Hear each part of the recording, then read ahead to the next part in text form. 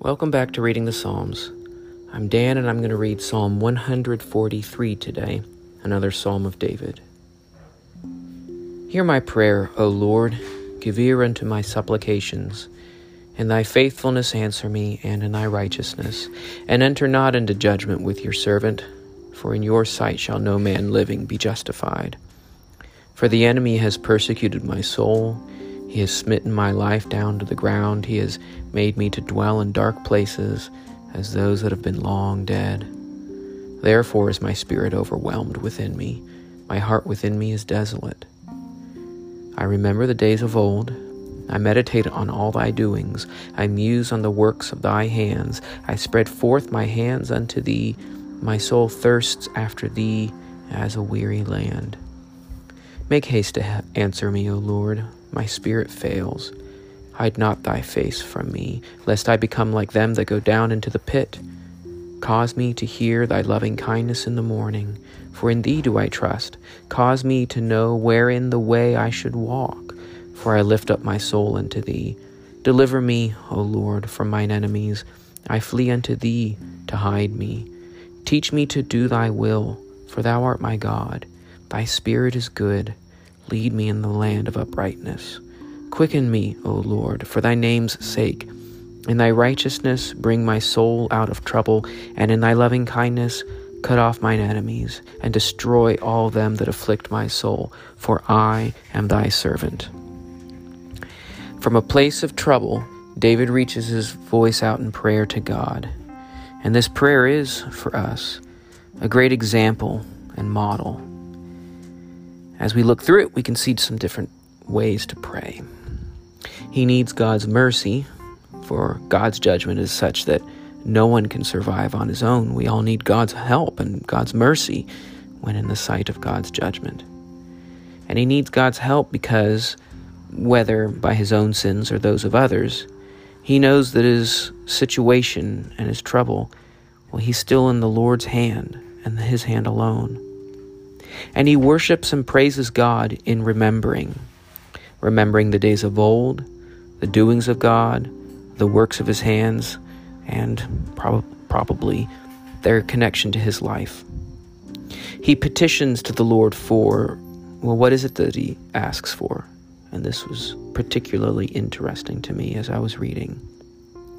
He prays that he is not hidden from God's sight, to hear God's loving kindness, because he's trusting in God, to know how to walk rightly, deliverance because he is hiding in God, to be taught to do God's will, to be led by God's Spirit in a right way, and to be revived, but not for his own, but for God's name. And it's true that all these requests would be blessings for David and for his own good, but what they all have in common at the heart is that they are all selfless. They are all submissive to God. In every way, and in every one of them, he is requesting to be led, taught, directed by God so that he can obey God. For what do we ask when we are in trouble? As we read through Psalm 143 again, pay attention to the different parts and how you may copy this model prayer.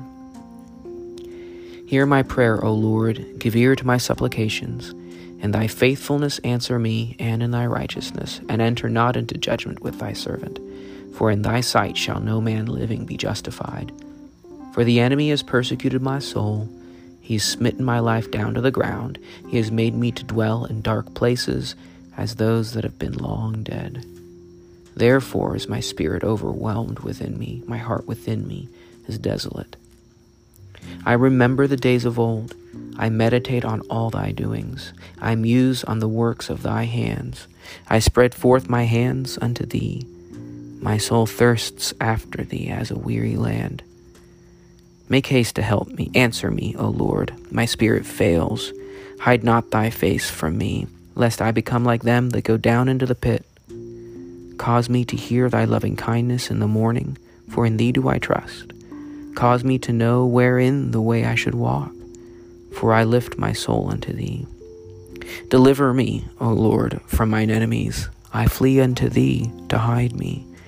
Teach me to do thy will, for thou art my God. Thy spirit is good. Lead me in the land of uprightness. Quicken me, O Lord, for thy name's sake. In thy righteousness bring my soul out of trouble, and in thy loving kindness cut off all mine enemies, and destroy all them that afflict my soul, for I am thy servant.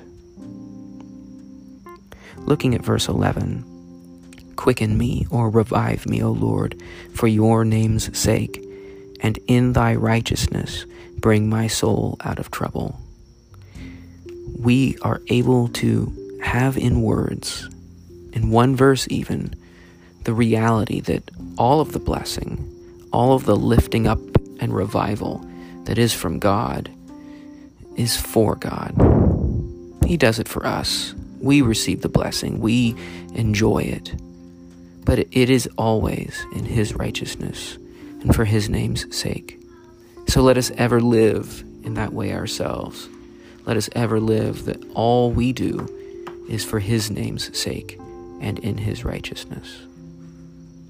Well, thanks for listening in, and hope to talk with you again soon.